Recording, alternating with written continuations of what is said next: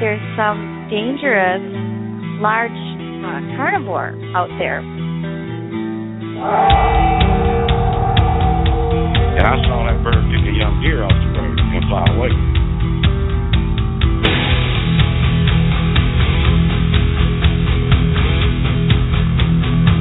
And it was just about getting dark, and we started panicking, running down this ridge, not really having any clue what was throwing rocks in our vicinity, good-sized rocks. And I stopped long enough to get a .357 out of my backpack and looked back, and that's when I saw one.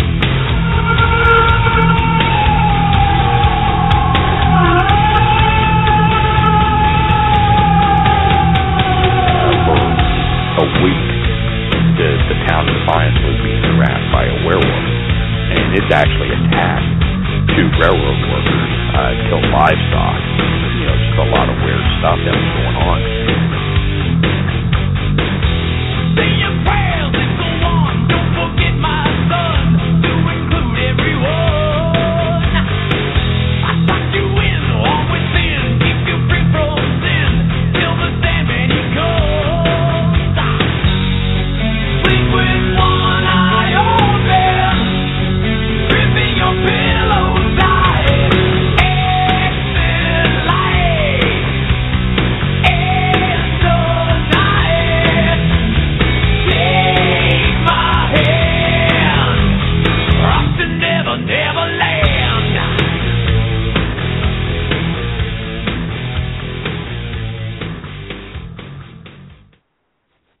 Good Sunday evening, Monster Xers. This is Gunnar Monson, your host, along with my good friend and Bigfoot researcher, Shane Corson.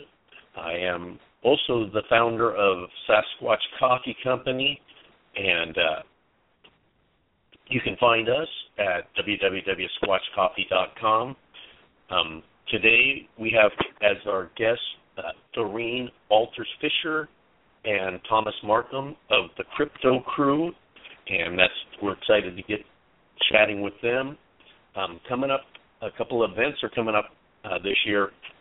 The Ohio Bigfoot Conference is coming up May 13th through the 15th, and the International Bigfoot Conference, the first one ever, will be September 2nd through the 4th in Kennewick, Washington.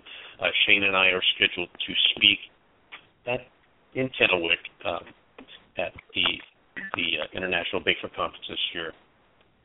With me, as always, is my good friend and consummate Bigfoot researcher, Shane Corson. Shane, how are you today?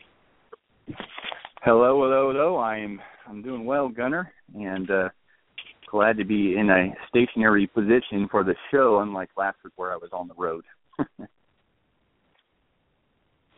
And you're on vacation. You're in Southern California. Have you been doing any Bigfooting down there? Not a whole lot. I've been doing some hiking. Not a whole lot of Bigfooting to be done down here. You could go to I'm close to the Cleveland National Forest and the Angeles National Forest, which is closer to San Bernardino in L.A. And there are a few reports out that way. And I know there are some researchers out that do stuff in those areas. I'm on vacation, though, and so I really was trying to skip that a little bit, though I am out in some rural area where my folks live in, so I'd like to do some hiking out here, and I've done that, some hiking. There's a lot of Indian artifacts to be found, and I love going out looking for them. So it's one of my pastimes, and that's what I've been up to. Cool, and I saw some pictures that you were doing the theme park thing down there with the family, so that's cool. I'm glad you're having a relaxing a little bit. Relaxing. Enjoyed the theme parks down here. Got a little bit of ice on my eye. I was out hiking and wasn't really paying attention, and there happened to be a big rock face, and I smacked my head right on it and managed to give myself a gash and a black eye, but I've had worse. So come back with a little bit of a war wound and a story to tell. That'll be fun. Yeah, a little Southern California love. So I'm ready to bring our guests on. Like you said, we've got Thomas Marcum, who's who's the founder of the Crypto Crew, and Doreen Alters Fisher, who is a member. So, yeah. Let's, without further ado, let's bring those folks on. All right. Here we go. Thomas and Doreen, Hello. are you there? Yeah. Yes, I am. Hello. Hey, Hello. welcome to Monster X. How are you guys today? Thanks for having Thank me. you. So, Thomas, tell us a little bit about we'll get started with a little bit of background of the Crypto Crew. What is the Crypto Crew for those that are uninitiated? Well, we're just a group of guys and girls that we study and research Bigfoot and everything from UFOs to aliens to ghosts. We just have a broad spectrum of things we like to look into, but our main thing is Bigfoot. That's our favorite.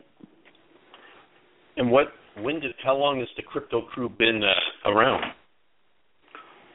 I founded the group in 2011, but I'd been researching on my own when time permitted for many years before that. What got you into the subject? Well, that's a real good question. I can't point to any one event. Like some people may have a sighting and that sort of turns them on to Bigfoot. But even when I was a young child, probably 8, 10, 12-year-old, I'd seen some UFOs and some other odd things, and I kind of had an interest from a young age.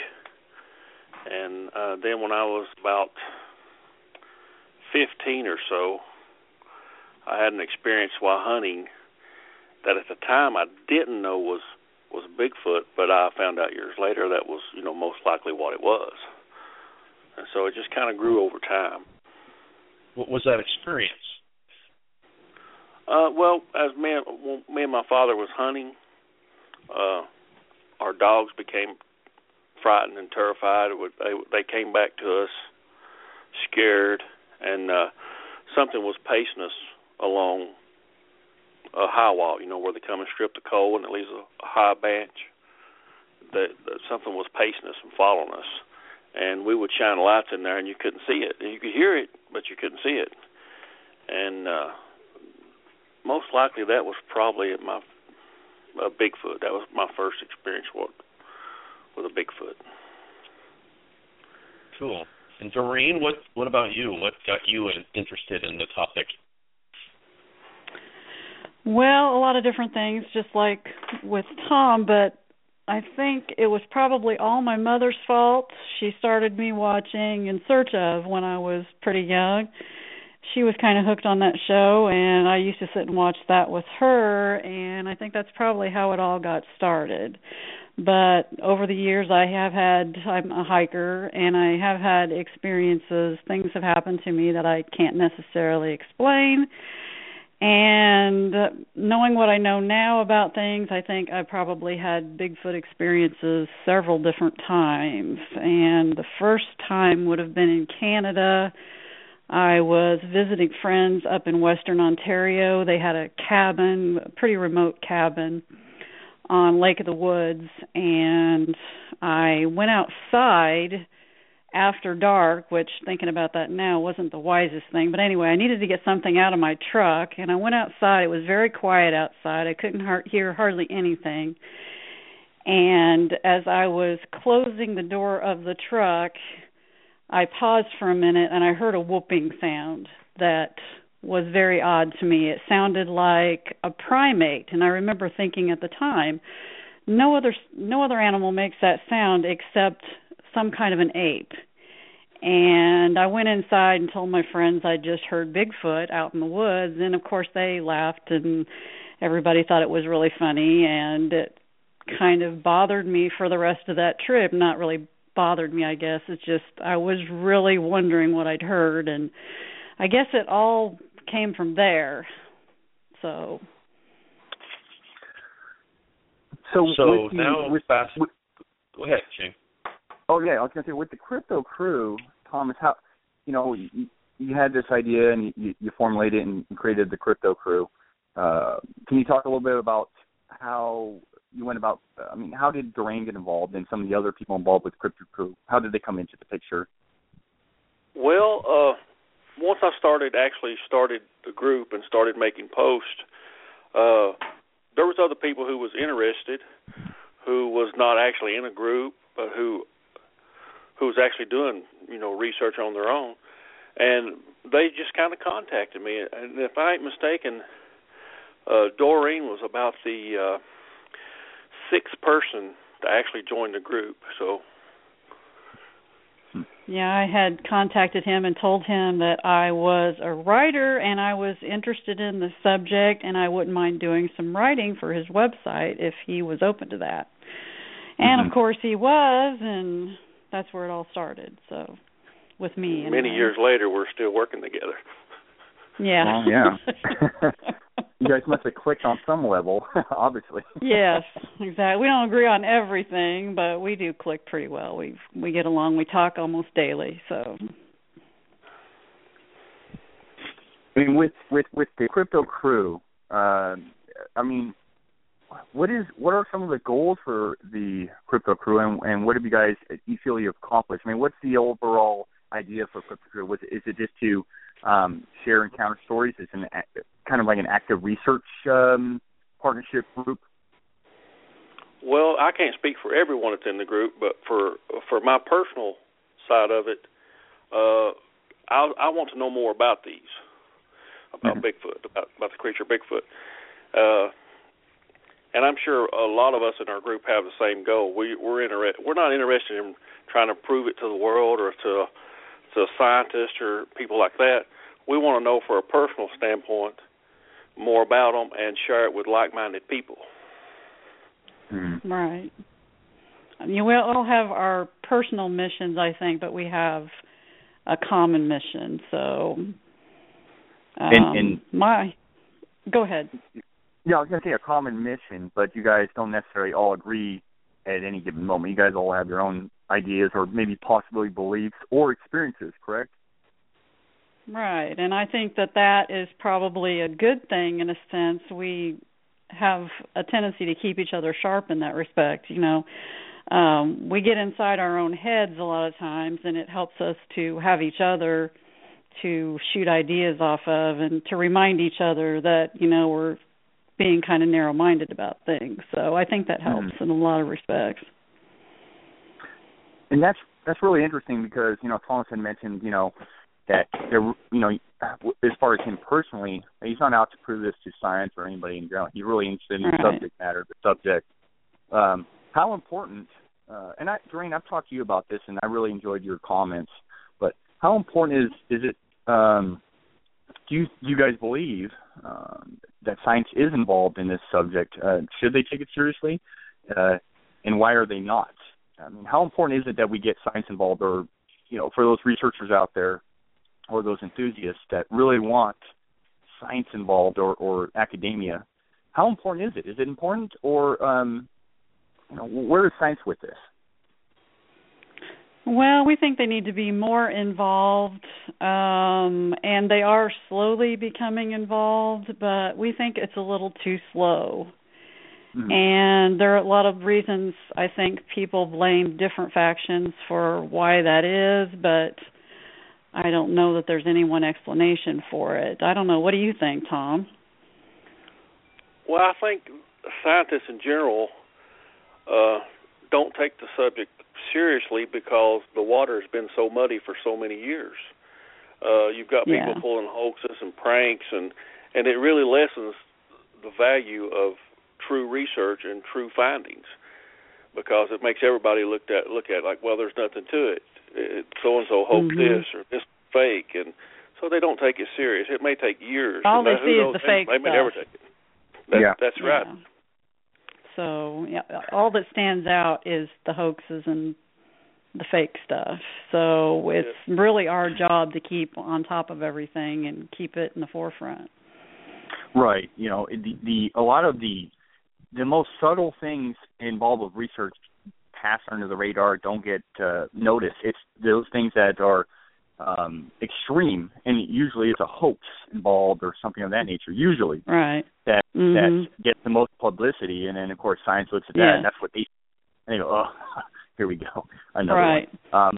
It's the fine details that I think gets passed on. It's the real boots on the ground stuff. The stuff that you can look at and go, okay, there's something there, but it's not thrown out there as some huge propaganda thing.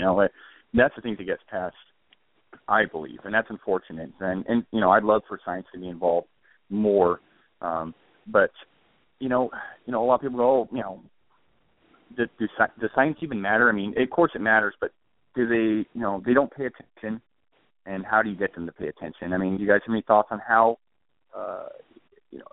will they ever pay attention? Will, true science and academia really pay attention to this subject? I mean, as far as Bigfoot's involved, I mean, there's a whole other realm of stuff, but maybe it's, we hope so. Yeah. It sure is. So we hope so. We're watching and we're paying attention, but the basic thing that we need to do is we just need to keep doing what we're doing and not worry so much about what everyone else is doing. Be aware of the quiet ones in the community that aren't saying much, and they're just out there quietly doing the work that they do, and be careful of those. It's the ones that are making the noise that are really not contributing quite so much. They just like the publicity and just watch the quiet ones. Really. Yeah. Yes. Sorry, Tom, go ahead. Those that's making the most noise usually have the less substance to their findings. Right. Mm-hmm. Yeah. Yep. I agree. We find it very often. So. Well, in this day and age, you got internet and there's all these other avenues to exploit yourself or share stuff, and sure. It's for a lot of people. They may start out on the right foot. They start getting a little bit of attention, and then they feel like they have to provide something every week or every day, and it gets to be so overwhelming. You jump on Facebook or any other social media site, and it's just this stuff's out there everywhere. It's just bam, bam, bam. Here's the Sasquatch. Here's this. Here's that. And before you know it, for those, I always feel bad for those coming into the subject. They don't know who to look at or who's actually going about the right way or the wrong way. And exactly. They get turned off. And I think science is quite the same way. There's so many people out there promoting. It's hard to really grasp. They need science needs substance, and most rational people need substance. They need something concrete and not a border picture, not a circle around a shadow, and not a possible impression. That's unfortunate. But with the Crypto Crew, you guys, I mean, Thomas, you've been doing research for a lot of years, and you guys, Doreen, you're a fantastic writer. You compiled a lot of reports and data. How do people, do you guys have a lot of people contact you and provide this stuff, or do you guys have to look for this stuff? Well, we have quite a few people that do contact us, and more all the time. We do have to. Well, yeah, but we do have to make efforts to reach out because people are still reluctant to talk about things they've seen. So we do have to do some reaching out, but we do get contacted a lot through email and then through Facebook and things like that. And people actually out in the community, if they know you're kind of interested in that type of subject. I mean, I guess, how do you guys get contacted daily or periodically? And what I would also ask you, what are some of are Bigfoot reports or sightings at the top of those that are contacting? Is that what they're reporting, or are they contacting you with more paranormal stuff? What's the ratio there?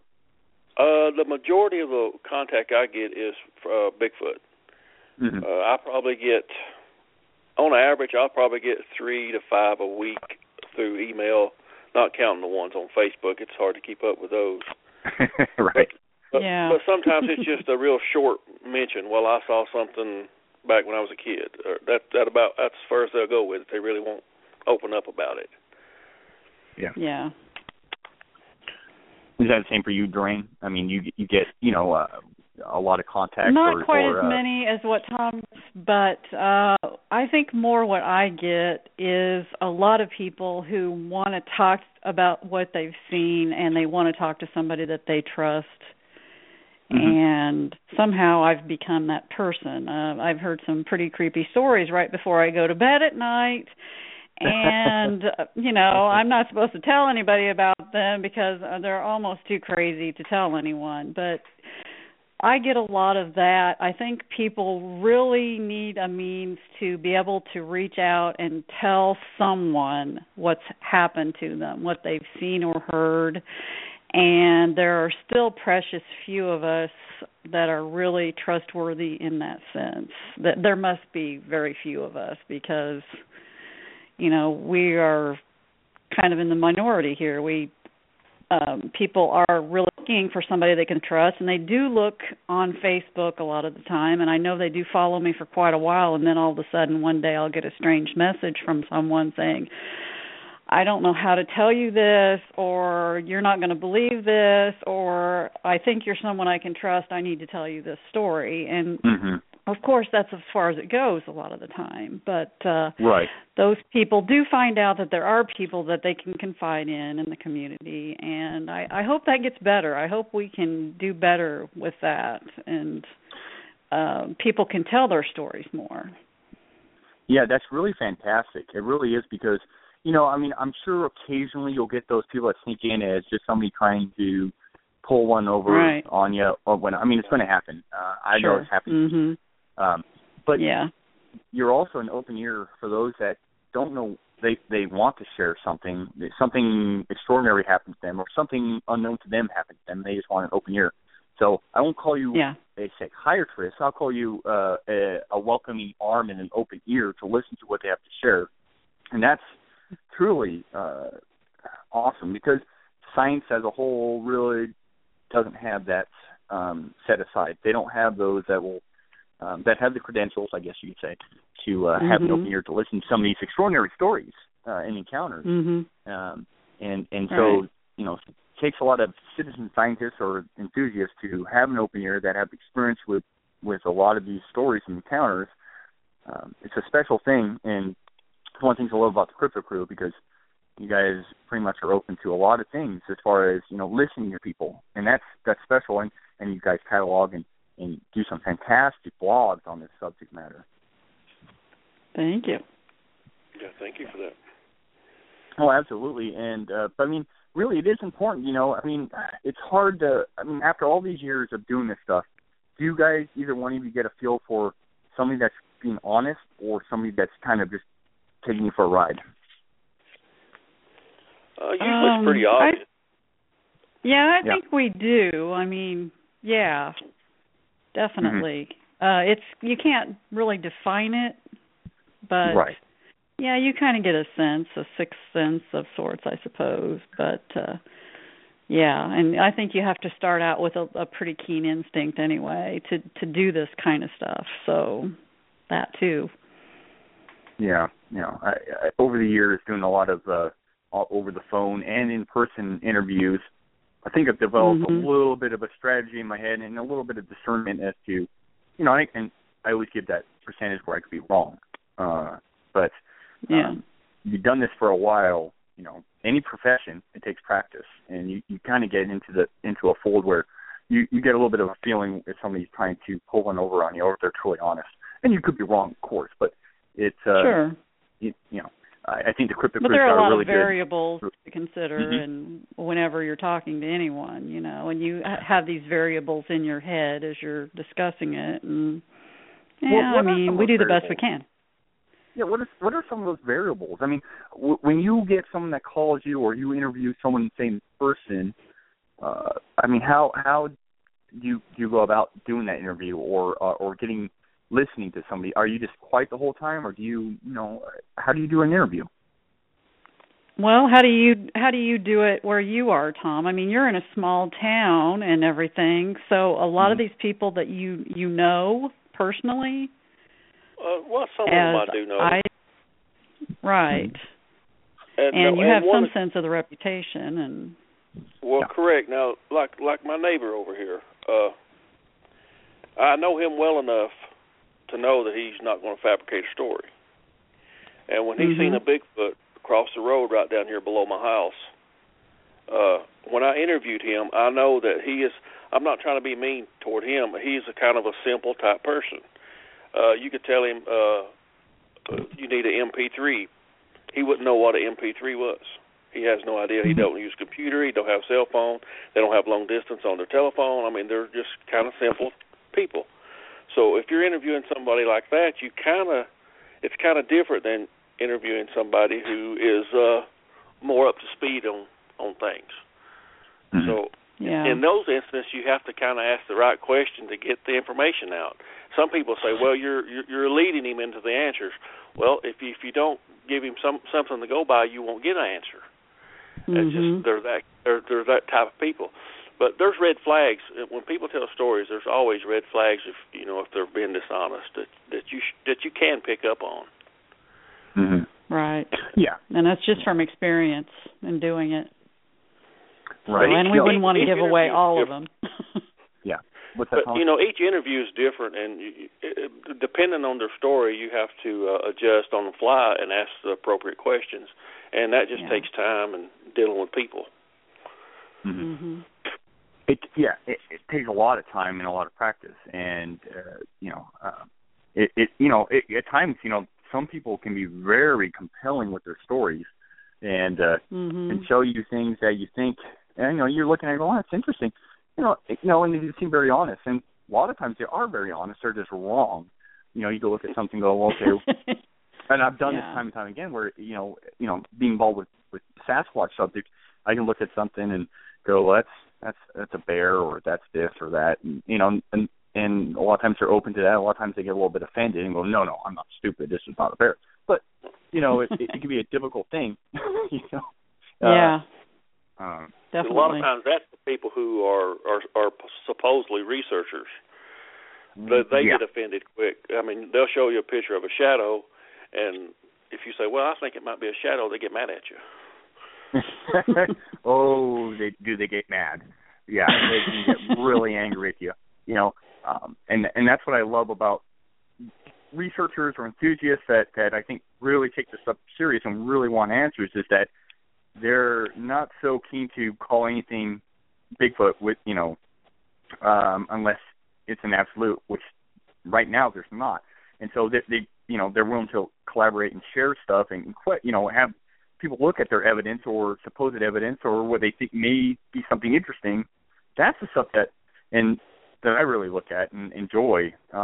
It's those that come at you going, okay, here's a Bigfoot. Here's a Bigfoot impression. Here's a Sasquatch nest, a Sasquatch tree break. I mean, did you see it? Do it? No. You got to have. It's a fine line to walk with some of these people, and that's unfortunate. But as investigators or researchers, if you're really true to the subject, like you guys are, I mean, very open but discerning, is that you look at all the evidence and you don't make any, definitive. Suggestions or anything based on, in conclusions. Yes, exactly. Yeah, and that's very important. Said a million times, that, well, if this is a fake, it's a really good one. He hasn't said that a million times. He doesn't say, well, I think this is a Bigfoot. He says, well, if this is a fake, it's an awfully good one. I think this might be the real thing, in my opinion. So, and, how many times have you said that, Tom? Maybe 3 or 4 times out of 100, maybe. Yeah. We reject quite a bit of stuff. In today's world, everybody's looking for things on the cheap, so they buy the cheapest Bigfoot costume they can find, and you see it over and over. Right. And then once they post it or it's out there, it gets it's funny. You'll see that and you'll fake, whatever, and people share it and you're like, oh, that's fake. And then 2 years down the road, someone will post it in a group or online going, oh, look what this is. And you're like, wow, man, it's back again. And there's always a group of people that believe it. Well, people find stuff because it's on the internet. It gets found again like it was new, and somebody takes it and reposts it. and you're dealing with the same something that's already been it's new to somebody. processed. Yeah. Right. Yeah, exactly. So that's what we deal with a lot of the time too. So it's a hard job. I want to say that it's not an easy job sifting through all this stuff. It's a hard job without getting paid. Right, exactly. The money is awful. Don't go into it for the money. No. I'm only about $10,000-$20,000 in the hole for the last few years. I hear you. Exactly. Yeah. Yep. So we always need equipment. So. Yeah. But what are some of the more so? We're kind of talking about some of the the lesser things of these interviews and things they report to you. What are some of the more positive things? What are some of the more interesting things you guys have come across or been sent to you that you found really compelling that you guys have covered with the Crypto Crew? I'd like to keep it more Bigfoot related. I'm not opposed to cryptid related. But what are some of the really compelling or really interesting stories you guys have come across? Well, for me... Yeah, I know that's a broad question. I understand.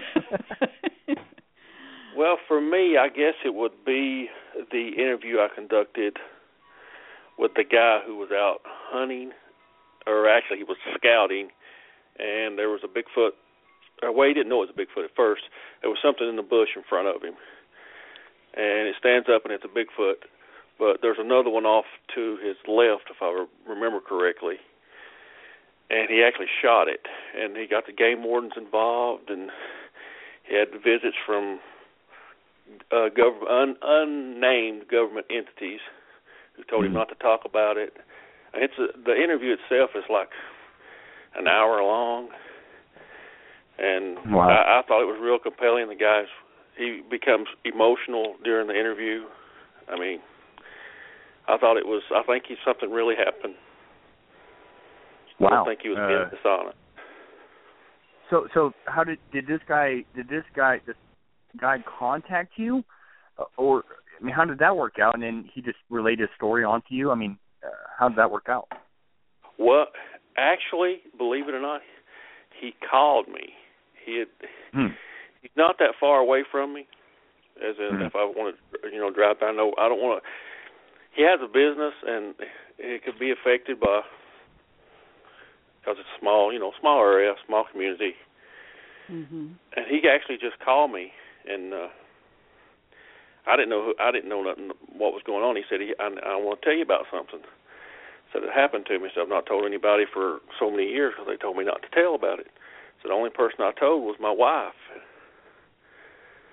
And then he goes into the whole story, and I'm sitting there like, wow.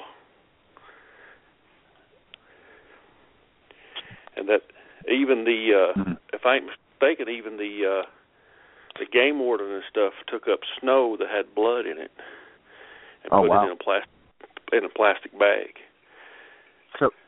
So as a hunter, I mean, why did he shoot this thing? Was it out of fear? Or out of fear. Is he related? Out of fear. Yeah, I mean, most hunters that I know. Yeah. How he told me he was real close to the one in the laurel thicket, and at first he thought it was a bear, but when he looked off to the left, one was in a tree, and as the one stood up in the thicket, the one on the left grunted. And he just threw the rifle up and shot. And he said he seen it hit it in the chest. You know how when you shoot a rifle, you can see the dust fly off when it hits the target, on the animal. Mm-hmm. And he got on his four-wheeler and got out there. I've actually got it on my YouTube channel. Yeah. We'll need to post a link to that. It. And I also, I made a DVD of it. And I sell it on Amazon as well if somebody wants to do that. It's a great story, and I believe the guy. And I talked to him a few times after that. And after we did our interview, if I remember correctly, it was about 2 weeks later, he got a phone call, and they told him they knew about it, and that there would be repercussions. And since then, I've not heard anything from the guy. That's really interesting. You know, one of the things that goes around and around in this in the not just the Bigfoot world, but the cryptid world, the paranormal world, is the involvement of the government. And I've never, I tell a lie. I've experienced a little bit of something possibly, but do you really believe this guy? I mean, why would, if he had shot something and was just sharing a story and he has no proof, basically? I mean, the game warden, obviously, you had said maybe he saw some blood in the snow.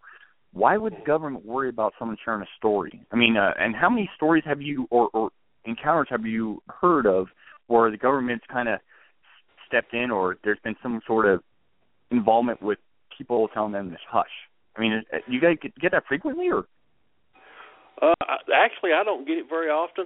But now, another part of that story, that as the guy's getting on his four-wheeler, the bigger creature that was in the laurel thicket picks up the one that he shot and takes it over a cliff that's straight up. And that, I mean, to me, it was just amazing to hear the guy. I mean, I thought he was going to cry on me telling the story. Right. That's how emotional he got. And but we don't get that very often. Sorry. What was the guy's background? I mean, was he how, roughly age-wise, and was he a lifelong hunter? I mean, had to experience something after so many years. As a researcher, I've taken a lot of reports for guys, but I've been hunting for 25, 30 years, 40 years, and never found nothing. And bam, they had something happen that just blows their mind. Was this kind of like one of those sort of stories, or? Well, yeah, this guy here he's actually a deer hunter, and if I was guessing, I would say he was probably in his 40s, right around 40. And what had happened, a friend of his had caught a game cam picture of a deer that had an unusual rack. It had one of the tines hanging down, like next to its eyeball. Gotcha, yeah. And he said, well, I've got that same deer on my game cam. And so there's nothing but a cliff there. And he said, well, there must be a cut in the cliff somewhere where that deer's coming through. So that's why he was up there looking for the cut in the cliff. And he just so happened to run on this. So it's just a great story. No, it sounds very interesting. I mean, for the guy to interview somebody that gets really emotional and where you can actually feel it, that's one of those things that you have to be a complete psycho and really good at faking stuff, or honest all get out. That when emotion comes into play and it affects you, and it almost affects you whether it's an interview you're doing in person as an interviewee or over the phone. That's a read that you can pick up on, and that to me, it makes it more compelling, and especially for those hunters and outdoorsmen and people hiking around that experience something that after so many years they've never had anything happen, and bam, it happens like that. It kind of blows their mind, and they're not sure if they want to hunt again or go out in the woods again. Yeah, these guys were never afraid of anything until that one day that they saw something pretty scary. And I wonder sometimes if there's a little element of post-traumatic stress there, when they're telling the story, because it does get emotional. Right. And that's a fantastic point, Doreen, is the, what you call PST, or what, post-traumatic stress syndrome. It happens a lot with our military. And, my brother, God bless his soul, I mean, he's alive and well, but he served in Afghanistan and Iraq. He's a Marine, and he's got it. I mean, he does. And it's unfortunate. But I've interviewed people like what we're talking about now, where it's that complete shock that when you're out in the woods and you've been hunting your whole life, you've been out, you started young or whatever, and you've been hunting out there with your dad and your grandpa and whoever, or on your own, never come across anything. You feel safe. You look out for bear, sometimes, and cougars, and other hunters, obviously. But when you get that encounter where you see something, and it's just, you're like, it's a shock. It's a shock, and it blows your mind. and you don't forget it. And then you think about all the times you've been out in the woods where this thing has probably been out there, or maybe you've been out there, or you think about what could have happened while you were out there, and you made it out. Right. It's truly amazing. It's like the event happened when I was 15-year-old hunting with my dad. We didn't think anything about shooting. We didn't actually see it, but I mean, it was something big and it was scaring our dogs. But we didn't think nothing about trying to shoot or find out what it was. We were just interested in just getting out of there. Yeah. And you hear that a lot, where people didn't, they didn't have an inclination to shoot. I was holding a camera and didn't have any inclination to take a picture. Right. So it messes with your head in a little sense. It does. For a lot of people, when they go, well, why do you shoot it? Well, you don't know what you're shooting at, and two, you don't know if what you're shooting at, what the effect will be. You don't know. And you're frozen there. You're frozen. You're frozen in time right there, and it doesn't occur to you at all. No, and that's one of the things that irks me when I hear people say, "Oh, that can't be true." I'm a hunter. I would have shot it and killed it. But right. Yeah. You're not in the moment. First of all, you're on the moment too. You don't. If you're a good hunter and an honest hunter, you're not going to shoot at something unless you know exactly what you're shooting at. You're just not. You're going to scope it out. You're going to look around and. And the shock value. I mean, the shock value alone. For most hunters, I think their instinct would be, let's get out of here. Let's not hang around. I don't know what I'm looking at. I don't feel comfortable. After the initial shock. Yeah. So. Well, not like my dad. Not like my dad. He never did really believe in Bigfoot or anything like that. But in 2013, one crossed the road in front of him. He waited like 4 or 5 days to even tell me. Wow. And I think that happens a lot with other people. They see something, and I think they take a few days to process. Yeah. What they saw. Definitely. Yeah. And whether they want to talk about it or not. Yeah, and how many stories get lost because they're afraid to talk about it, or they don't feel they have anyone to talk about it too. So. Yeah. No, very true. A lot of stories never get told, I believe, truly never get told. A lot of stories get told years and years later, and those are some of the most compelling stories. They're like, oh, I want the newest and freshest story out there. I want the, what's going on here, what's going on there. But a lot of times, I think some of the best stories and encounters and whatnot happen, are told later on. Someone right now, if you have an encounter, and you may not hear about it until years later because they don't know what they saw. They don't want to talk about it and sound like a crazy person, and they don't know who to reach out to. It's kind of like the Find Bigfoot show. It's a plus and it's a negative in a lot of ways. That's my feeling. It's done a lot of good. It's done a lot of negative stuff. Because a lot of people look at the show as a joke, but a lot of people are like, well, you got a lot of people reporting encounters now and talking about it. At least they're talking about it. Whether it's a joke or not, they're talking about it. So. It's just it's a catch-22.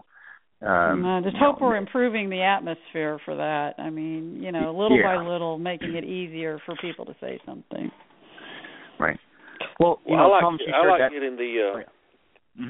getting the older encounters as well, because if I can plot them in a certain area, that gives me kind of a database, a history of sightings in a certain particular area. So it gives me an idea of maybe where to look and who else might have seen something. Yeah, Thomas. Is there a certain area? With the Crypto Crew, do you guys have a certain focus on an area, or do you guys cover? Obviously you get reports from all over the place and talk to a multitude of people. But is there a certain area you guys kind of focus in on with the Crypto Crew? How's that worked out? Well, we've got people in like 11 different states, and we've had good research efforts in all of those, basically. Mm-hmm. I mostly concentrate here in my area, in Kentucky, and then we got people. Well, we got some in Oregon, so that's a good area, and so we just kind of spread out. Yeah, New Hampshire and Colorado. So me in Florida, but well, Kentucky actually has some phenomenal, in my opinion, researchers, and has phenomenal habitat. But why do you think Kentucky may be a hotspot or an area where Sasquatch could reside in or travel through? I don't know your opinions on migration or habituation. Can you talk a little bit about the state of Kentucky in regards to reports? Can you talk about between both you guys a little bit about your thoughts on habituation and why Sasquatch would be in Kentucky or traveling through Kentucky, depending on your idea of what Sasquatch does and is? Well, here in Kentucky we have an abundance of deer and water. And we got other, as far as plant life and trees and things, as far as nuts. The habitat is real good for them. Our winters are normally pretty mild. And our activity in like coal mining and stripping and logging is probably at all-time lows over the last probably 10 years. So I think the less activity we have in those industries makes it more suitable for Bigfoot to come into an area, because there's just less motion going on. Mm-hmm. And as far as migration, I don't think we have much migration around here in this area of Kentucky, because our winters are not rough enough to warrant moving out. Plus, we have our old coal mines for them to stay in. We have quite a few natural caves in this area. It's just Kentucky a good environment. Is a perfect environment. Yeah, it sounds much like Oregon here. I mean, really, our winters are not that bad. We get snow and we get constant rain, but I'm not a big fan of migration, and I think people get really tied up with the word migration. They think thousands of miles and or hundreds of miles. For me, migration is elevation to elevation. Personally, I think a lot of things will go from one elevation, a higher elevation during a certain time of the year, to lower elevation. Basically like what your elk and deer and your bear, everything else, every other naturally known animal does. That's what I would call migration here with Sasquatch-related stuff, is that you can travel from a high to a low, depending on your food sources. Right. Now, we do have elk here as well, and black bear. Mm-hmm. So, it can sustain, this area can sustain larger animals. Mm-hmm. And I'm like you. If they do migrate, it's just up to the next level, maybe just a little bit farther away from people. Because I know one area that I research, there's some traffic close to that area, and then in the wintertime, all the leaves come down. Well, it's kind of a little bit exposed. So if they use the word migrate, if they migrate back, they're just a little bit deeper. They're the more right. well hid. Yeah, that makes the most sense to me. I mean, even given a lot of the reports of the years with sightings in both Washington and Oregon, and even Northern California, I'm mainly a West Coast guy, though I do pay attention to other states, especially East Coast and the southern states. But up here in the West Coast area, Pacific Northwest, I'm not a huge proponent of like these long migrations. I'm not. I think we don't have truly horrible winters, truly horrible summers. If you just drop down, a couple hundred feet at times, a couple thousand feet at times with elevation, you're right into the substrate. You're right into where you need to be to survive, whether you're a meat eater or a plant eater, a herbivore or omnivore or whatnot. You can survive very easily just dropping down in feet. Right. Yeah. Yeah. And so most of my reports reflect that. Most of the people I've interviewed over the years, and most of the the sites out there that have evidence, encounters and reports, kind of reflect that data overall. Have you guys with the Crypto Crew? Do you guys have any opinions as to what Sasquatch? I mean, personally, I'm talking personally. I know you guys have a lot of members, 11 or so, but do you guys have any opinion as to what Sasquatch may be, and how they do their thing? I mean, where they go, how they live, or are you guys really open to a lot of, you just don't know? You can go ahead on that, Doreen, if you want to. No. Well, that's a really big question, James.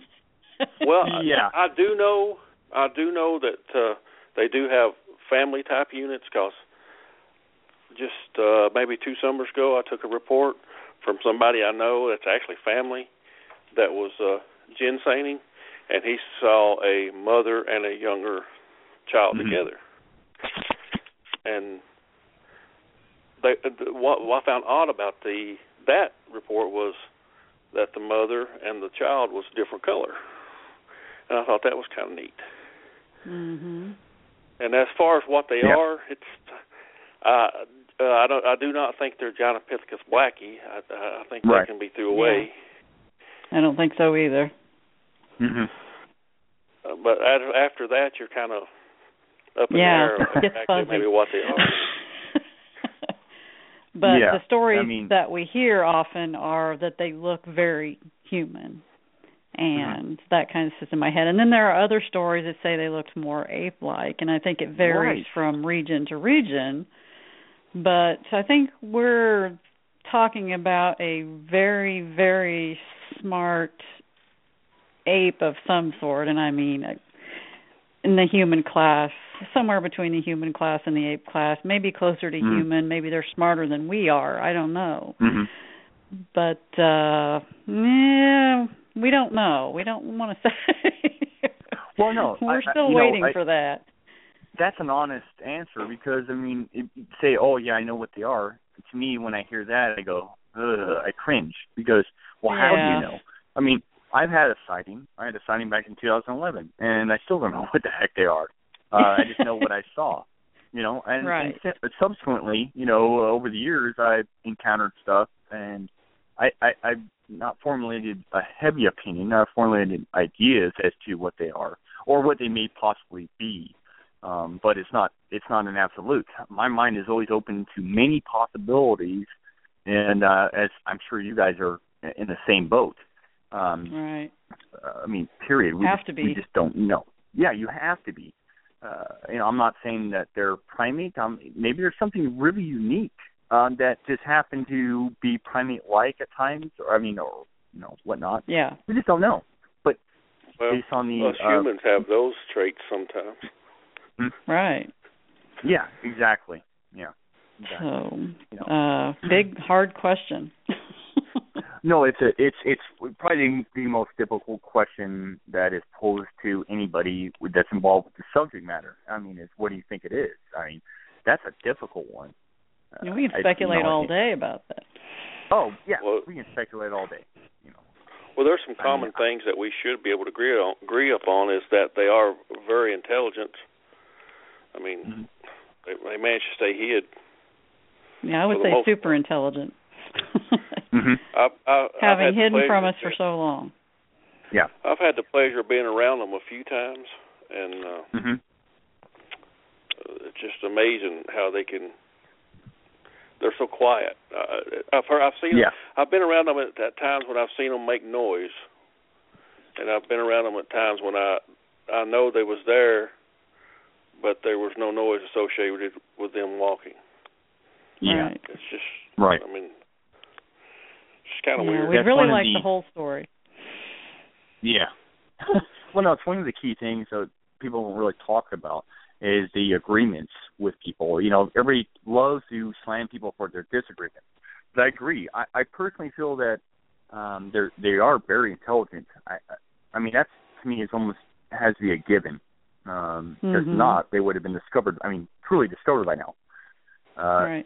But I can never take away some of the experiences and recordings that I've taken and had over the years.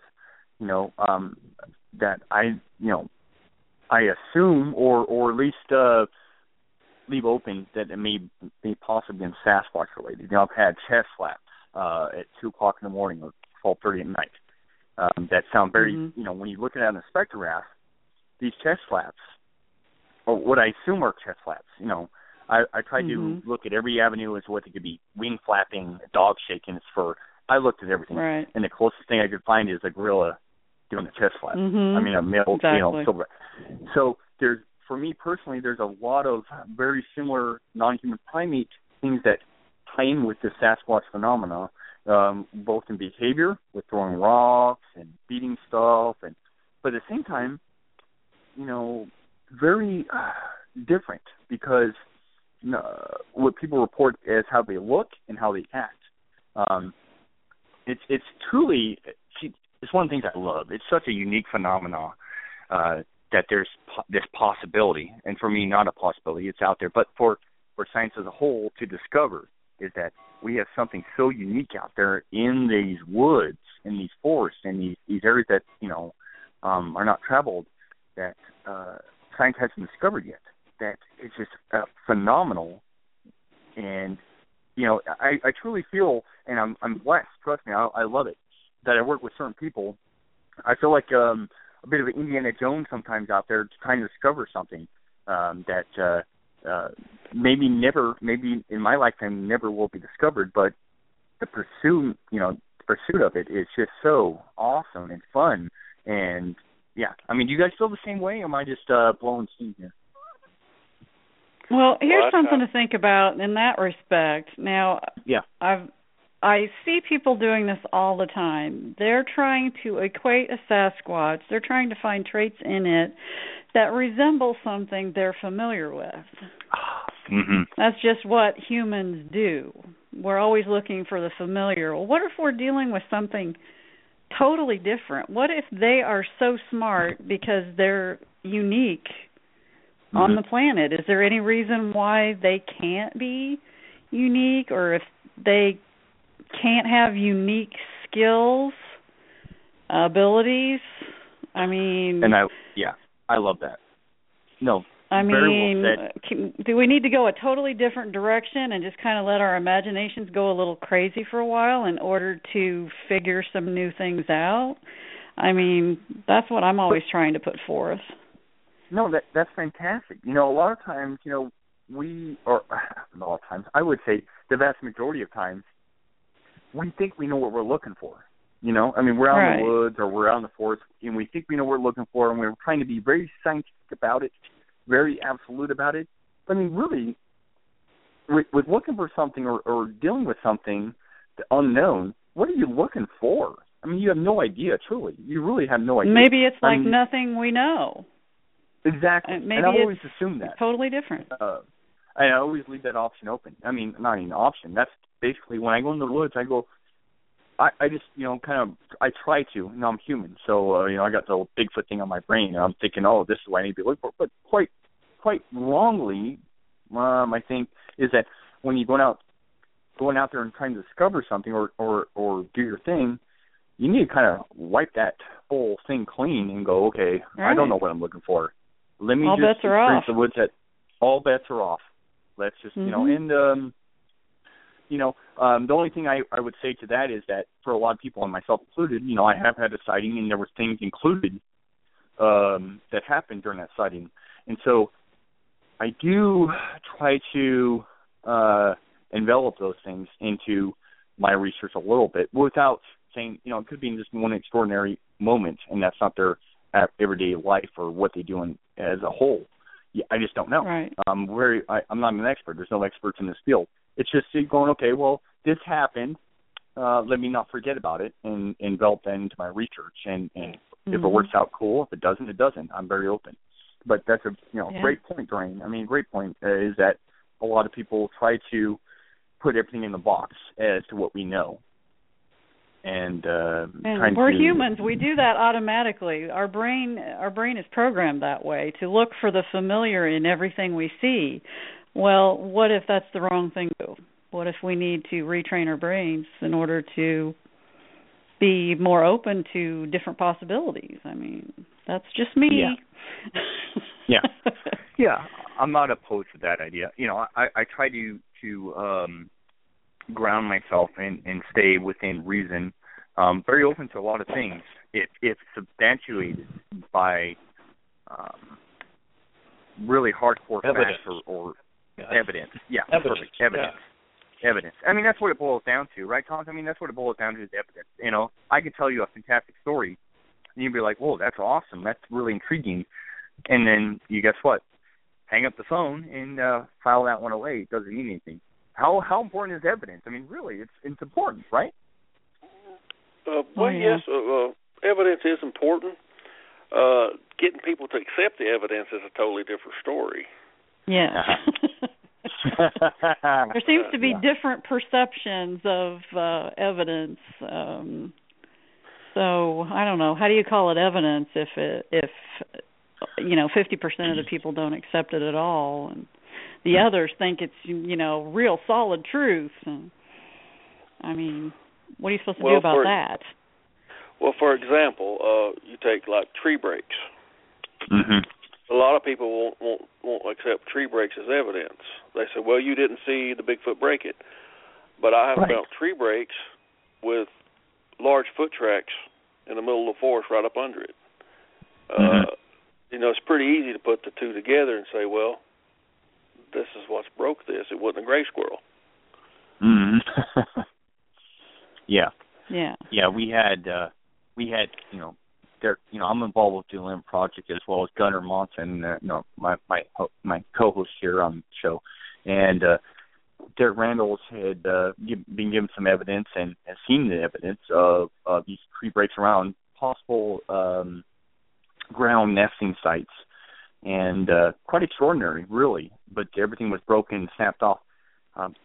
Since we're on the topic, and I've come across in my field research certain breaks that were unexplainable. Now, obviously, I didn't see a Sasquatch do it. Very rare. I mean, actually, I don't think I've ever come across a tree break where I've seen an impression on the ground, to be honest with you. But there are a ton of reports and photos out there where someone's, come across a tree break or a branch snap with an impression below it.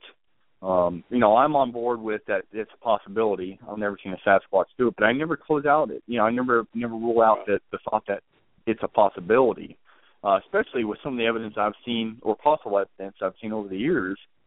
It makes a lot of sense to me because even non-human primates, gorillas and whatnot do that sort of stuff. We as humans do that sort of stuff. We used to do it a lot when we was coon hunting. If we had to separate, and we would break a branch pointing in a certain direction and say, well, I'll be, move this way. We've done it a lot. Mm-hmm. Yeah. But we didn't do them 10 foot tall, 10 foot up on a tree neither. Didn't break off full-grown trees. No. So. Yeah. Well, some of these breaks, even some of the breaks that I've come across, I mean, I'm not talking about snowfall or anything else. I mean, in an area where in an area, I've come across some extraordinary breaks, very fresh and with disturbance on the ground. And not an impression, I would say, but disturbance that are just phenomenal. That lead me to question, like, what the frick did this? It doesn't make any sense. And I got a lot of reports like that. But it's one of those things where you file it away, and you take notes, and you take pictures and all that, and you file away. At the end of the day, though, what do you do with it? Well, no, you file it. You guys have gotten a ton of reports, I'm sure, similar, where people are coming across this stuff. Some of it can be explained, some of it can't. Mm-hmm. I mean, down the road here, Thomas and Drain, I mean, I know you guys have taken a lot of reports in, but do you want Sasquatch? I mean, we're on the subject of Sasquatch, but I mean, do you want Sasquatch to be discovered, or do you want it to remain a mystery? I mean, personally, I'd love for it to be discovered. I think it needs to be proven, at least.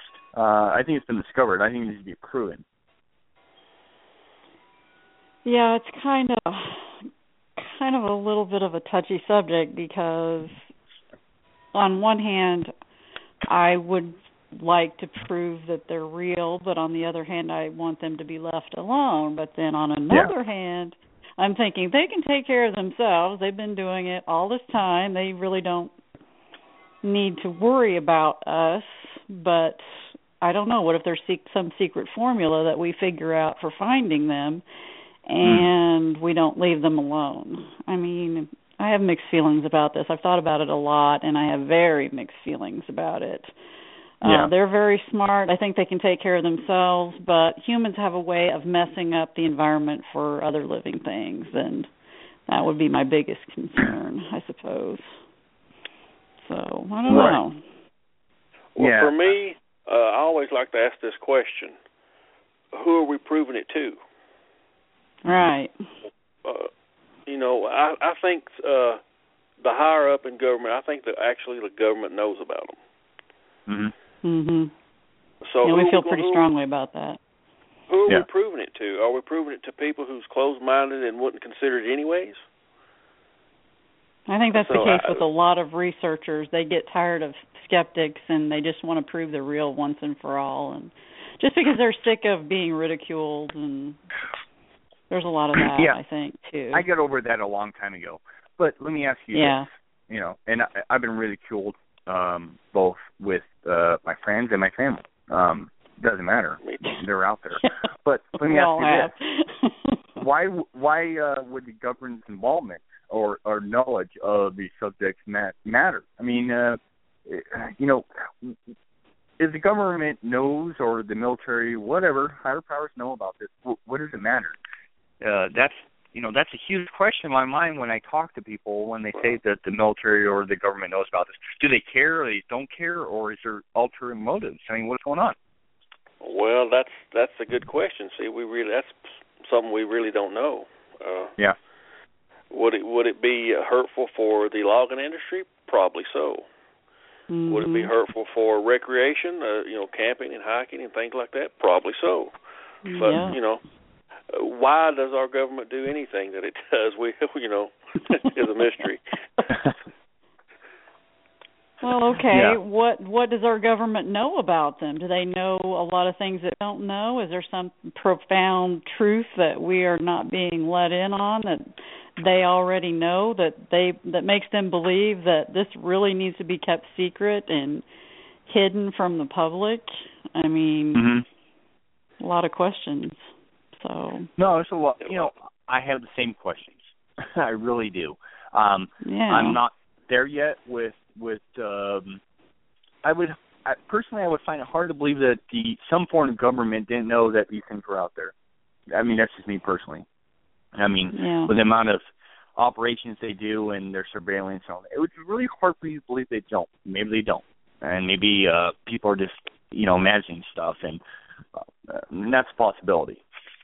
A few years back, I did experience a little bit of some weirdness myself, but I couldn't claim it was military involved because I wasn't harmed or contacted. I just happened to see something that was really odd. But so out, I mean, do you guys believe that possibly Sasquatch needs to be protected? I'm very open to this. We talk about how they're doing fine on their own, and for those that believe in Sasquatch to be real 100%, I know we got listeners going, well, you haven't proven them exist. Well, obviously.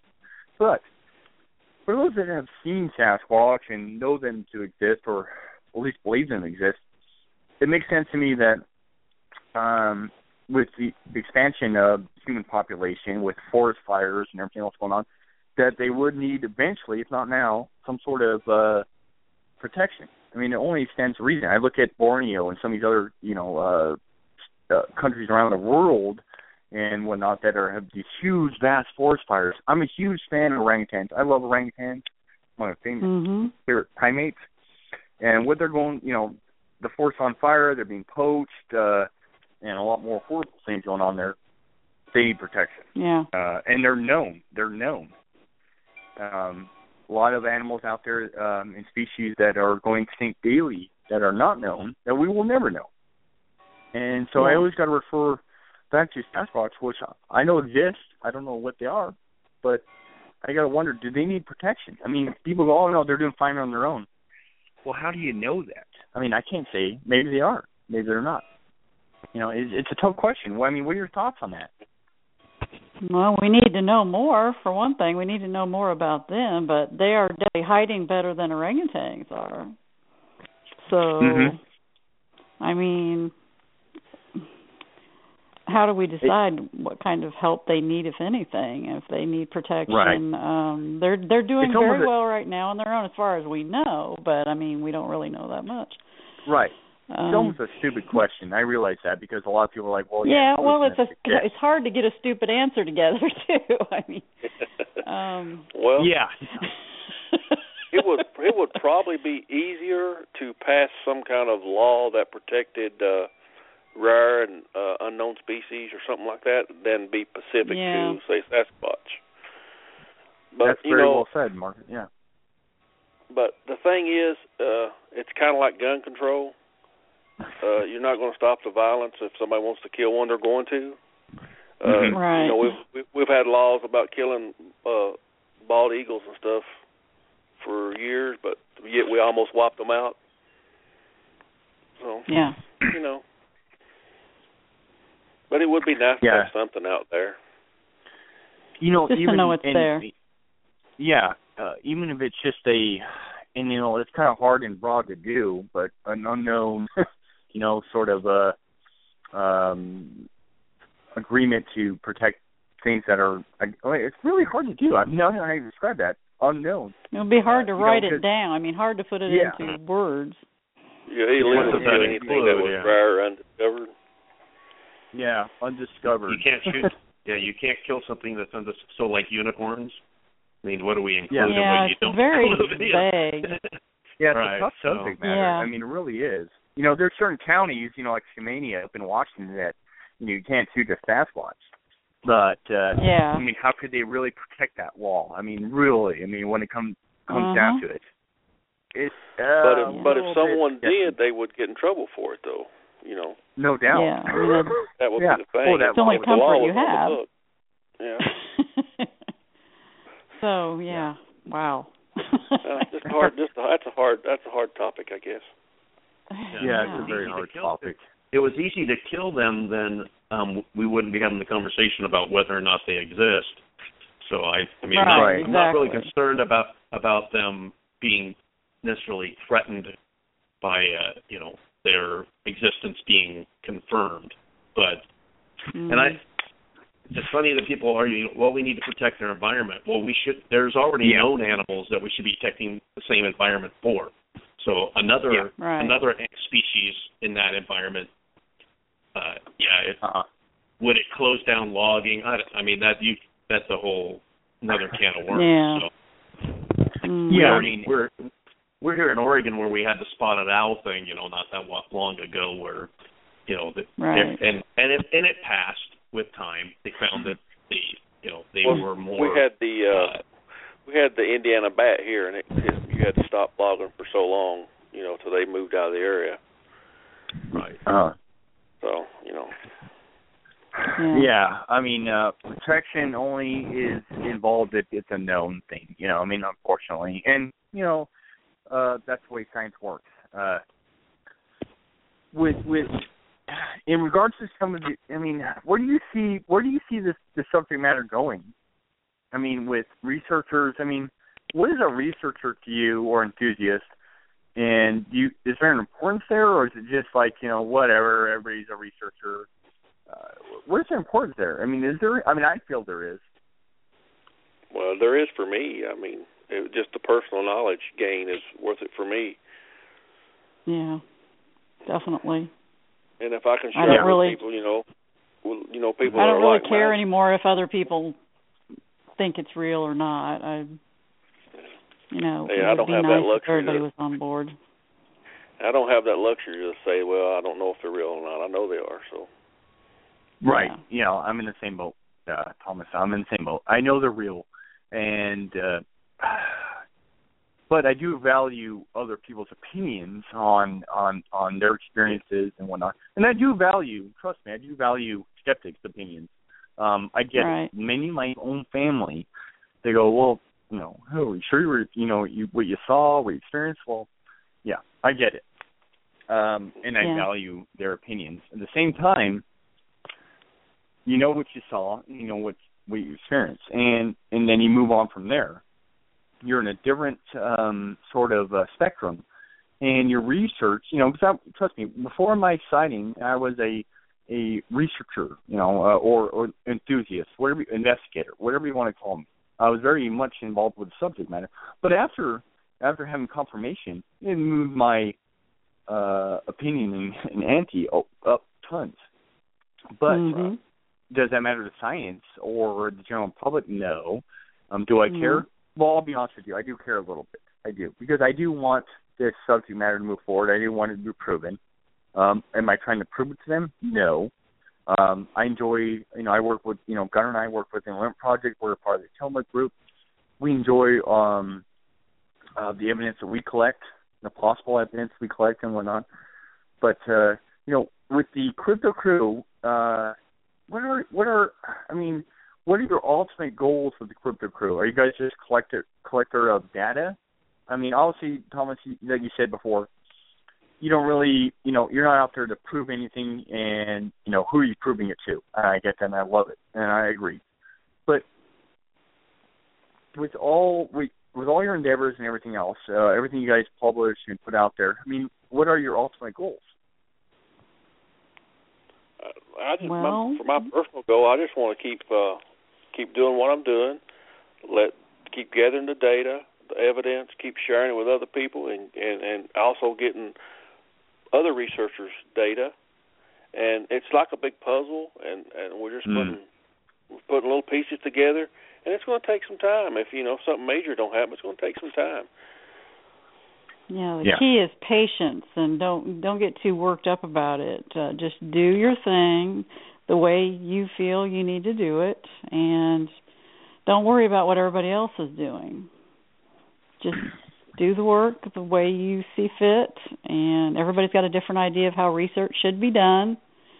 And, everybody criticizes the way everybody else does their research. There's a lot of that too, but just, I say don't listen to the critics. Just do what you've been doing if you think it works for you, and see what information you can collect, and just keep doing it. And like Tom says, just little pieces to the puzzle all the time. Just, needle in a haystack, of course, but just keep picking at it. During, we had a fascinating conversation. At least I found it fascinating and very intriguing and informative a few weeks back before this show. And you were talking about, some of, I was asking you questions, and like we're doing a show. And some of my questions posed was, how much should science be involved, what are their opinions and ideas, what are they doing wrong or right? I really enjoyed that conversation. It really was fascinating. And you're a very intelligent person, and you have great ideas and just knowledge on the subject matter. And so, I got to ask you, I would love for science to be involved in the subject matter more so than it is now. We have individuals. We have Bernernagel, Mindzinski, John Mindzinski, John Bernernagel. We have Jeffrey Meldrum. We have certain individuals involved in academia, involved in the subject matter, that are very intrigued by it. Some of them, like John Mindzinski, who had an encounter, something you cannot explain, who's a wildlife biologist. Back in the 70s, he had this encounter, and he could not explain it. He's been involved ever since. Not proven anything. I mean, not proven Sasquatch to be out there. Right. Unfortunately, Bernernagel, same boat. Meldrum. The list goes on with those with credentials that science looked at. You had some interesting insights, or at least ideas about this, or thoughts. I should say thoughts is the best word to put out there. In regards to science involved with this subject matter, what are your opinions on this? I mean, how important? I brought this into the forefront of the show.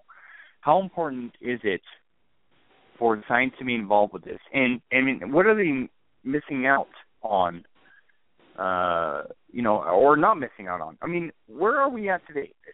this seems to be a sort of thing where it keeps circulating. Where, okay, where's science? No science. Where's science? Where's no science?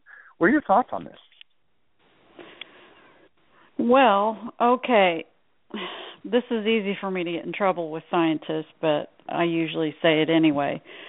Scientists are trained to think in a certain way. They're trained to follow the evidence where it leads. Okay, that's fine. That's good. That's what we expect of them. That's what we need from them. But I think that your average researcher with no real serious scientific background has something to offer that's unique and very, very important to the research, and that is a different way of thinking. They're not tied down by their education. I always have a trouble saying this without getting in trouble, like I said before, but I think sometimes the people with less information in their head are sometimes better able to get down to the raw facts of the matter. They're not hindered by any way of thinking. They can kind of twist their mind around what they're seeing and what they're finding, and I think in many ways they are better able to do really good research because they have no preconceived ideas about how it should be done. They're out there actually looking at it. They're the ones, they're, like you say, the boots on the ground, hiking boots on the ground. They're the ones out there doing it, seeing what's really there, doing the actual grunt work that it takes. And I think that they have a lot to offer that science, I don't know that they don't acknowledge it, but science is not quite paying enough attention to it yet. And I think, there have been a lot of researchers in other fields. We talked about Jane Goodall and, not Jane Goodall. Yeah, and Diane Fossey. Yeah. Diane Fossey, thank you. I couldn't think of her name. But, who were not really scientists to start with. Yeah. But did some really good research. They were willing to do the work. I mean, the really serious work, get down in the trenches and actually do it. And I think that is very important. I think that science is very important also, but I think there is, a lot of work to be done that's not going to be done by scientists down the road. I think it's going to be the average researchers that are just doing their thing in the best way they know how to do it. So, does that make sense? Yeah, makes perfect sense. And really, really have to agree with you with this subject matter. I think it goes with all of this cryptid-related stuff is that science is off to the side, unfortunately. I wish it was there, right there, holding hands with me and everybody else, but they're off to the side, and basically they're looking for a slab. I mean, they're looking for something dropped right in front of them and go, bam, there you go. Jane Goodall, a perfect example, and I use it a lot of times on the show, as a citizen scientist, not somebody with credentials of any sort, other than her association with certain people, went out to the wood, the field, and discovered amazing things with chimpanzees. They ate meat and they hunted and blah, blah, blah. I mean, look it up. Right. You can figure it out. And amazing stuff that was eventually accepted, and she eventually was, given credentials. I mean, she was an amazing woman with drive and passion. And that's the person we need to look at and remember and use that as our example. And, whenever we're feeling a little bit down about what we're doing and how we're not really accomplishing anything, just remember things like that and people like that and know that it does mean something. It just sometimes takes a little while. And let me ask you this. Would Jane Goodall, if she had, back in the day, had Facebook access and had access to, social media, would she be posting her stuff everywhere? Or would she be the type that, yeah. No. What? I don't think so. Jane Goodall would be posting every day on Facebook? Nope. Sorry. I don't think so. I think she would be too busy. No, she'd be too busy doing what she does well. Too. Right, doing research. I don't think she'd be out in the woods with a laptop. No, not even a smartphone. No. Honestly, I don't. And you, both of you guys mentioned earlier, is to pay attention to those that are quiet, that are not posting. I mean, truly, if you're involved in something that you feel that is extraordinary and you feel really confident about the subject matter and the research behind it, I mean, are you going to be posting updates and whatnot? No, you are loving where you're at. You're going, wow, this is amazing. Let me continue on with this. In fact, social media will probably play no part in anything you do. I mean, that's the honest truth. Yep, correct. That is my opinion. Yeah. So. And so, I get a lot of flack like, oh, you're always talking about Jane Goodall and Diane Fossey and whatnot. But I love those women because of what they did. And yes, it's relevant. It's relevant. Even if you think Sasquatch is not a primate or primate related or non-human primate or whatever, it doesn't matter. The thing is, bottom line is, the research of the subject is not promoted. You just didn't see. I guarantee, like we were just talking about, Diane Fossey and whatnot, they're not going to be posting every 5 minutes or every couple of days what their findings are or what their beliefs are. They're not. They're so involved in what they're doing. They're like, wow, this is amazing. This is awesome. Let me soak this in. Let me document, and let me repeat my documents. Let me repeat it. Not like, okay, this happened one time. This is factual. No, it's nothing about factual. I mean, everything's about factual, but it's not about, okay, it happened one time, so it must be a must. No. Those gals and whatnot were so involved with the factual stuff and enjoying their environment, and I'm not saying Sasquatch is a primate. My belief is that it's some sort of primate, but I could be wrong. But the point is, that's your evidence, theory. That's my theory, correct. Yes. But I did want to say one more thing about science, too. Go ahead. Yeah, please do. Spit it. I think that a lot of researchers really take a lot of stock in science, and they really are worried about gaining the respect of the scientific community, and I think that's important. But I don't think that's the big part of the big picture. I think if you're doing good research, you're doing your thing the best way you can, you're doing a good job of it, you're being thorough, and you're not a scientist, I think you're doing a service that's important, and stop worrying so much about scientists and what they might think about it. Just do your thing, collect your information, keep doing it, keep doing a good job of it, and I think it's all going to come out in the end, like it has for so many other people, like you say, Diane Fossey. So I think that people worry a lot that people making outrageous claims is going to undermine their trying to influence the scientific community about the existence of Sasquatch.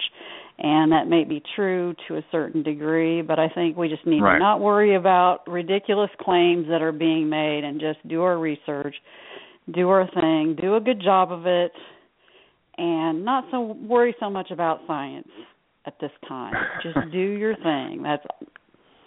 That's all. I think that's what Diane Fossey did. So that's what you have to do. It's not science plays an important role, and having them acknowledge it is important, but baby steps. We have to take baby steps to get there.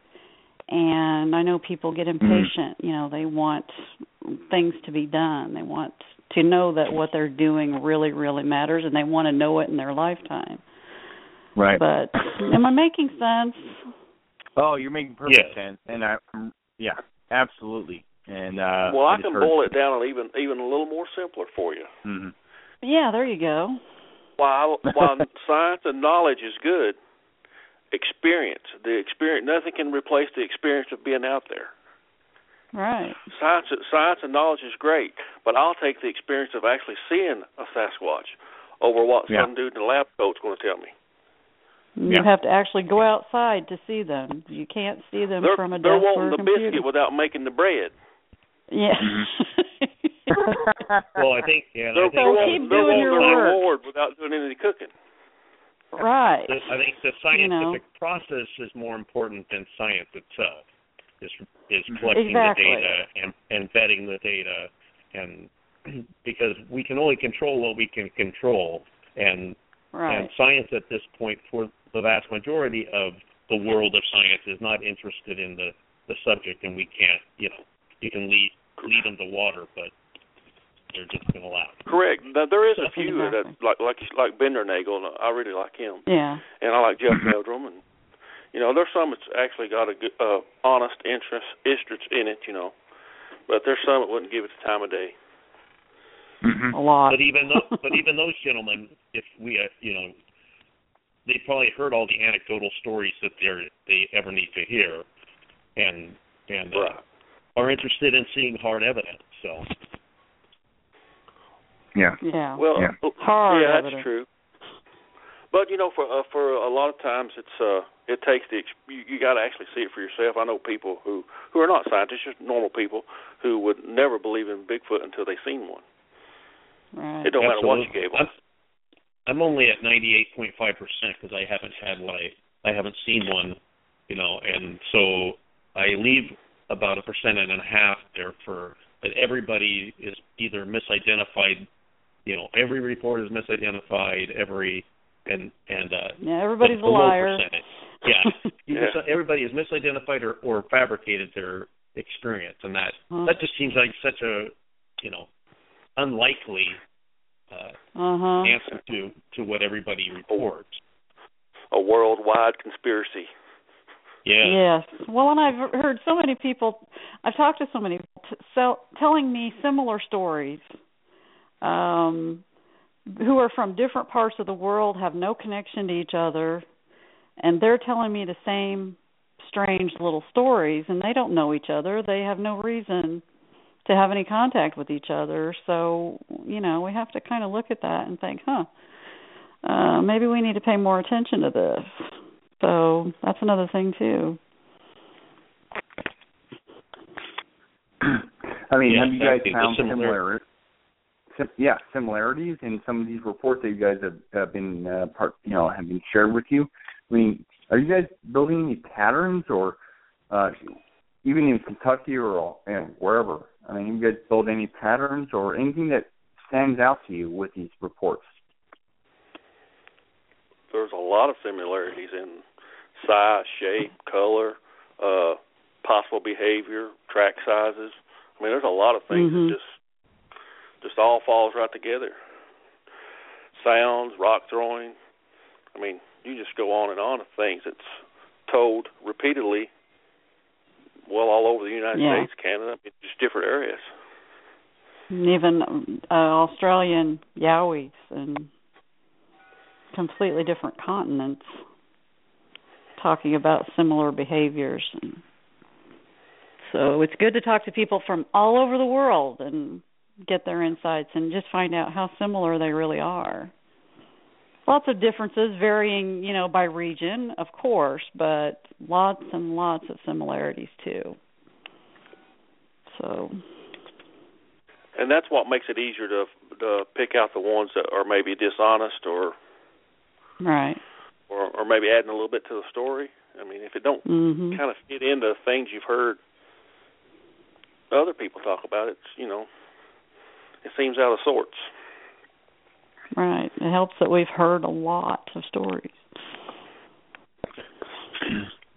Yeah, I would imagine with some of these stories that there's been a lot of similarities, and then, of course, you get those rare occurrences or maybe non-rare occurrences where these stories are really outlandish. But, I mean, what are you guys' thoughts on, I'm sure you're very much aware of David Paulides and his books, The Missing 411. I mean, how many reports have you guys taken in that sound familiar to some of these missing, people reports that David Paulides, has in his book? Do you guys buy into that, or Sasquatch, these perfect, forest people and friends? Do you think they have a tendency to be evil or not? I mean, what's going on? Well, I think they're much like us. I mean, we have people that are ill-tempered and have bad temperament in our society. I'm sure they have mentally ill. Maybe so. I'm sure they have their. I think they're capable of aggressive behavior. As far as the missing 411 books, I think there's some stretching going on there about some of the cases. If you're saying that Bigfoot took them all, I think accidents or other predators are the most likely cause, which I know David don't come out and say Bigfoot in his books. But is it possible that Bigfoot could take a child? Possible. Yeah. Yeah. It's possible. Yeah. No, I mean, everything's possible. I mean, nothing can be left off the table. For me, like I said, I think Thomas would agree with this. I mean, we know these things are out there. What they are, we don't know. But are they capable of doing certain things? Sure. Are humans, bears and cougars, everything's capable of doing something of a malicious nature that we assume is malicious. Right. I think it's ridiculous to think that Sasquatch or Bigfoot are this perfect entity, perfect being that they don't cause any harm or any don't have any malicious intent. It's ridiculous. Yeah. Well, I think they're capable of being stressed like any other creature, and any creature that's stressed might do anything for survival or anything like that. So, I mean, it's something that we have to think about.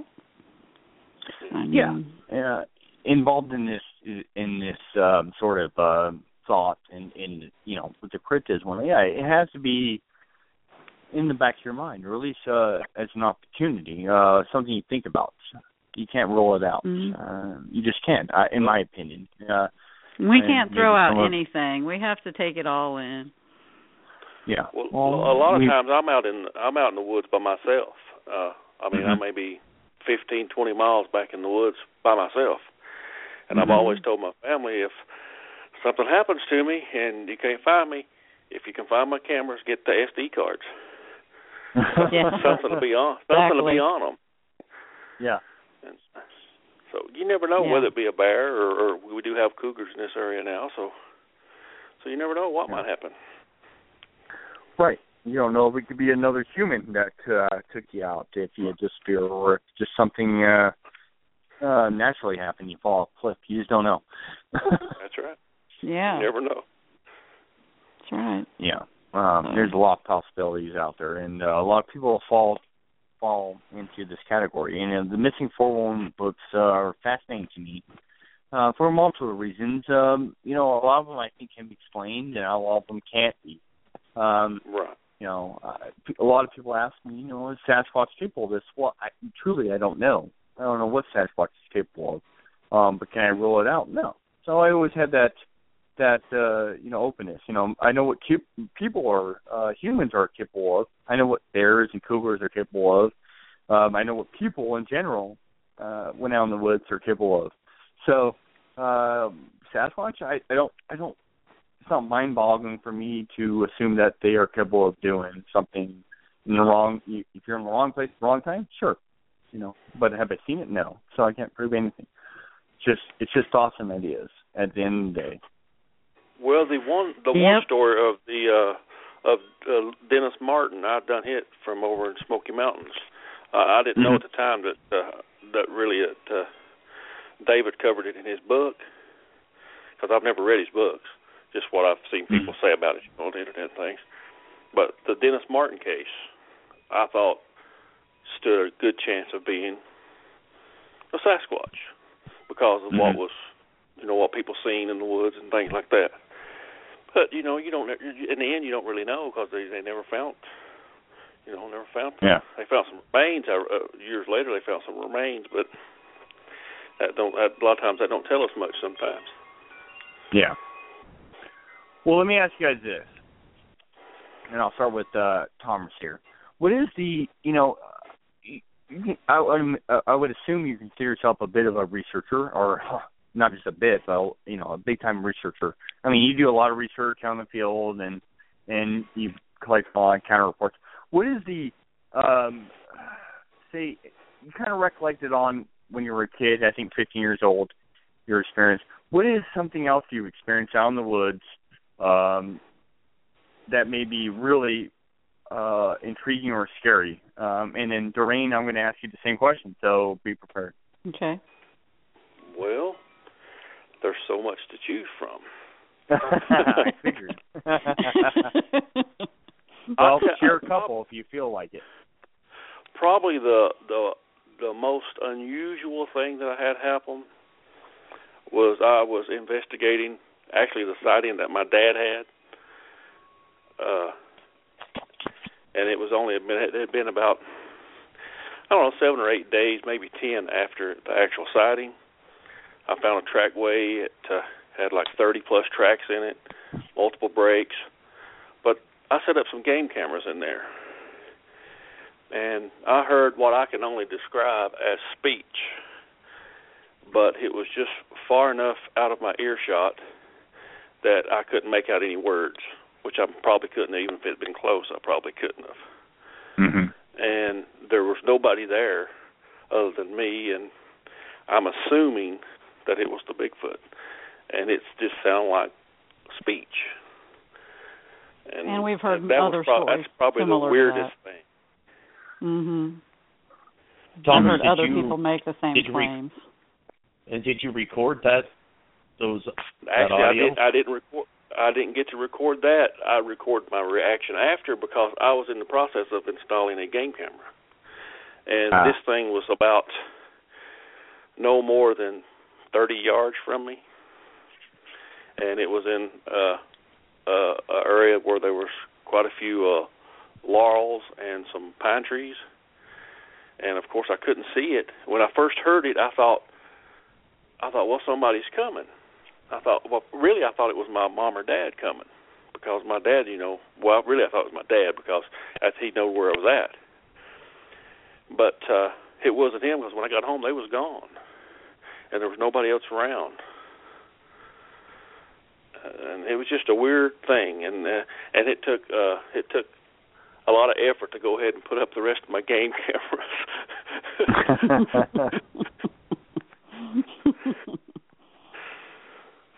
And that's probably the weirdest thing I've had happen. But as far as breaks and tracks and things like that, I found bunches of those. Yeah. Not going to blow us out of the water with those. But what about you, Doreen? Does anything stand out to you with some of the reports you've taken or encounters you've had? Possible encounters? Well, yeah, a couple summers ago, I was out in an area that I had decided might be a good place to do some research. But I was kind of out there a little bit here and a little bit there, trying to decide if it was really worth my time. And I went out there very early one morning. This was maybe 5:30, before it was daylight. And I decided which trail I was going to go down. It was a canyon trail where I would have to go. There were actually some steps that would take me down to the area I wanted to go. It steps down into the canyon, and there were kind of steep steps. But anyway, I stepped out of my truck, and it's so quiet. I mean, there's not a sound. The sun is just starting to come up a little bit, and there's not a sound of anything. I'm not a bird, nothing. And I thought that was kind of odd, but I got out and I decided to go down the trail I'd planned on. And I was just stepping on the trail, and all of a sudden I heard deer circling around up and down the hill, and they were going in circles. And I couldn't figure out what they were running from. But it got quiet for a minute, and I started walking down the trail thinking, well, everything's fine, although I knew kind of in the back of my mind that everything was a little weird. Mm-hmm. Anyway, I'm walking down the trail, and I get to the edge where these old wooden steps are, and to go into the canyon, and I start down the steps, and all of a sudden I hear this crashing noise, like tree against tree. It was a loud wood knock, like heavy wood against heavy wood. But anyway, all of a sudden the deer started running around on the hills again. And I stopped, and I decided that I had vertigo, and I was not going to go down the steps. I thought, this is a very bad idea. I've never had vertigo in my life, but that's what happened to me when I stepped down on that step, like I had done many times before. And I decided this was a bad idea. But here I am. I could hear these deer running around in circles in the woods, and these are thick woods. And I'm wondering, what the heck's going on? So I step back up to the top step, and I look around. And all of a sudden, it's quiet again. And I'm looking around, and the energy in the air was just very weird to me. So I'm looking, and I'm looking to see if I can see anything. And I am thinking about Sasquatch at the time. I'm looking around to see if I can actually see something, but I can't. All of a sudden, a stick whizzes past one side of my head, just barely missing me. I mean, I could hear the whistle in my ear. And, okay, I'm thinking, that was interesting. You know, could have dropped off a tree, anything. Anyway, so I stood there looking and still couldn't see anything. All of a sudden, another stick whizzes past the other side of my head. And by then, even though I don't see anything, I'm thinking, you know what, I think I need to leave. I'm just getting this weird feeling that I just need to go. So I headed back up the trail. And as I'm heading back up the trail, I heard this crashing noise again, wood against wood. And then all of a sudden, these deer are running around. I can hear them. I can't really see them. I can see movement, but I can't see them. And I'm thinking, I really need to get out of here now. And as I'm walking up the trail, I heard a noise to my right. I turned to my right, and I put my hands, both of my hands out in front of me, and one fawn's nose hit each one of my hands. I mean, they were running like the wind, and they both ran. One of them ran into each hand. They were twins. They weren't very big. They were spotted still. And as soon as they hit mine, they looked at me, and one ran up the hill, the other ran down the hill, but neither one of them ran back to the place they came from. And they didn't waste any time going. And that's when I thought, I got to get out of here. And I went back to the truck. I sat there for a few minutes, and I finally started up, and I just drove home. And on my way, I'm like, oh, my gosh, I wonder what just happened to me. And the more I thought about it and the more I thought about it, I think I interrupted a hunt, and it was probably best that I left.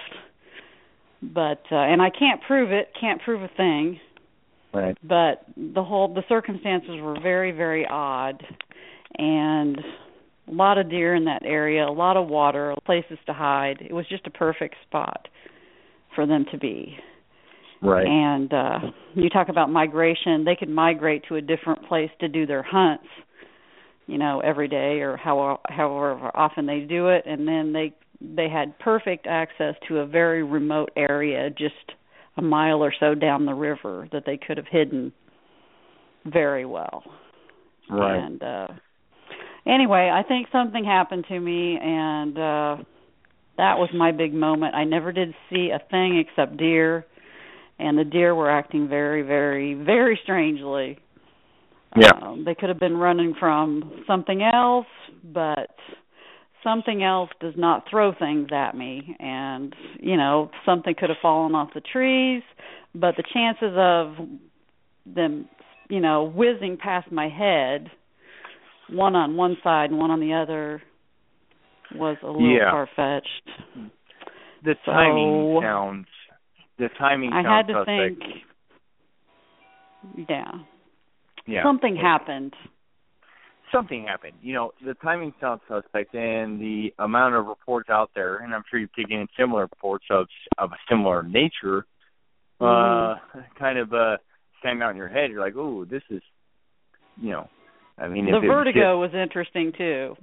Mm-hmm. Like, why in the world did I have vertigo before I even stepped down on the step? I never have that problem. Right. And all of a sudden, I'm kind of feeling dizzy and kind of out of sorts for a minute. Mm-hmm. So I had to stop and, get my bearings, and that's when all this happened. So that was my weird moment. Take it for what it's worth.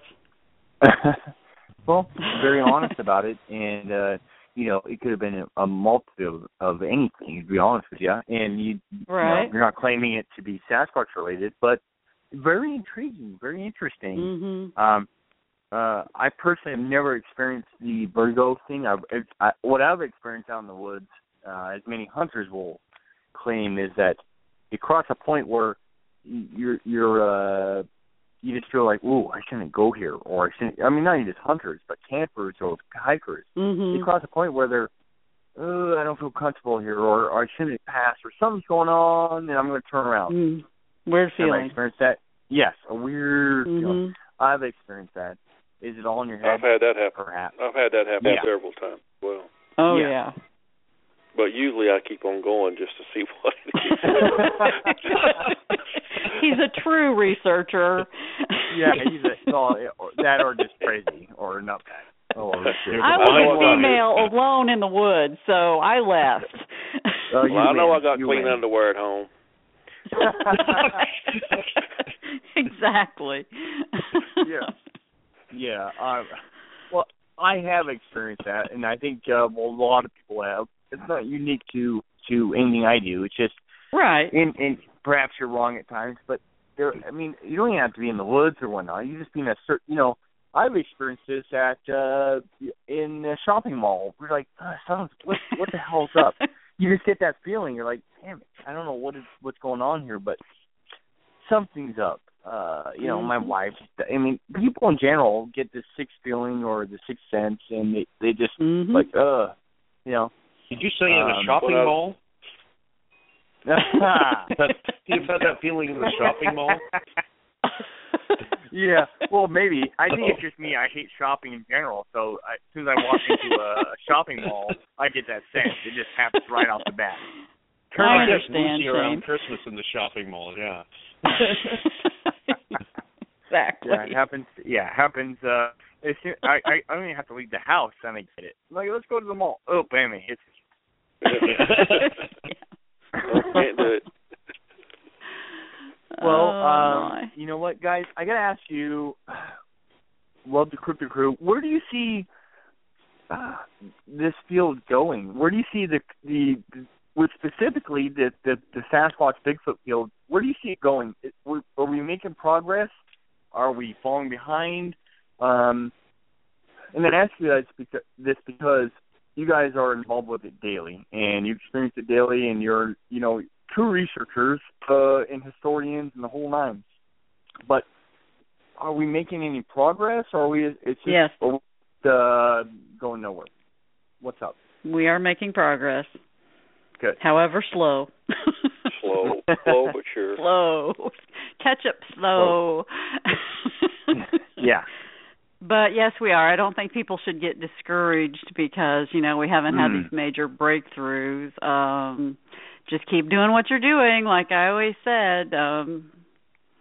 I think that we are getting somewhere. More people believe. I mean, I can talk to more people on the street about the subject, and they're like, "Oh, that's really cool. That's what you do?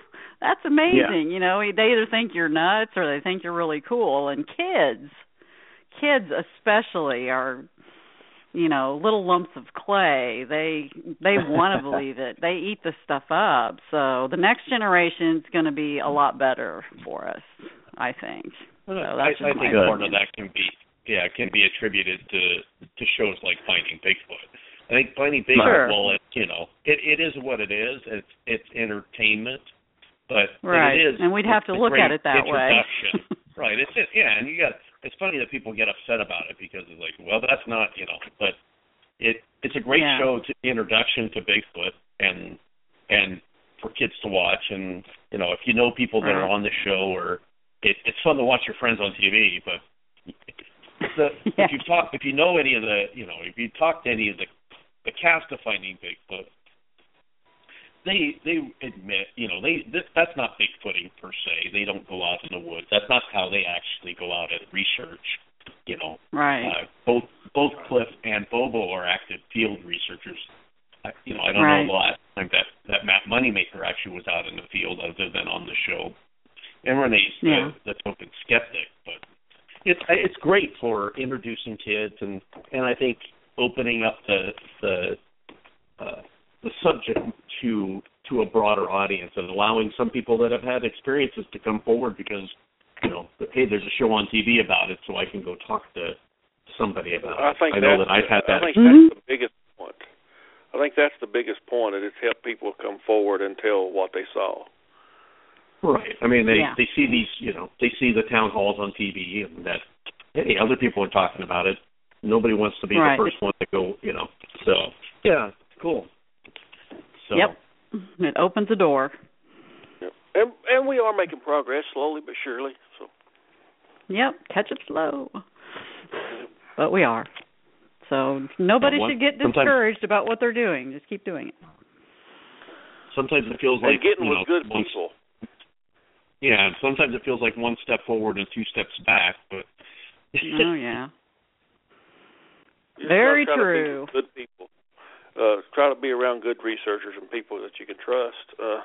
Right. Stay away from those that are, just trying to get attention. You don't want to be around those folks. We try to keep it real. We do agree on this, that we are not going to get wrapped up in the hype. We're not going to make up stories. We're not going to buy into stories that are so fantastic just because we need hits on the website or, likes on Facebook. We're just not going to do that. We don't. Not that there's anything wrong with that. I'm just kidding. No, there's nothing wrong with that. It's just that we're doing it the way. We're keeping it real the way we want to. I mean, what am I trying to say, Tom? Yeah. But we're not going to sell out. We're not going to sell out for a few views. Right, exactly. Yeah. We're just going to do our thing and oh yeah. We are getting close to the end of our time together here. I want to thank Thomas and Doreen for coming on the show today, and the Crypto Crew. You can check out their website at www.thecryptocrew.com, and they also have a YouTube channel. Is that correct, Thomas? Yeah, all the links are on the website to the YouTube channels and to our other social media sites. So I'd like to thank you guys for coming on, and we'll talk to you again soon in the future. Join us next week. We've got Thomas Steenberg on, legendary Bigfooter from up North A, and we're excited to have him join us next week. And for all of our friends and listeners out there, we appreciate your support. You can find us on Facebook at just look up Monster X Radio and give us a like. So until next weekend, Sunday at 7 p.m. Eastern, 4 p.m. Pacific. This is Gunnar Monson and for Shane Corson and Monster X team, thanking you for joining us this weekend. We will talk to you soon. Thanks. Thanks a lot, guys. Yeah, thank you. Whoop.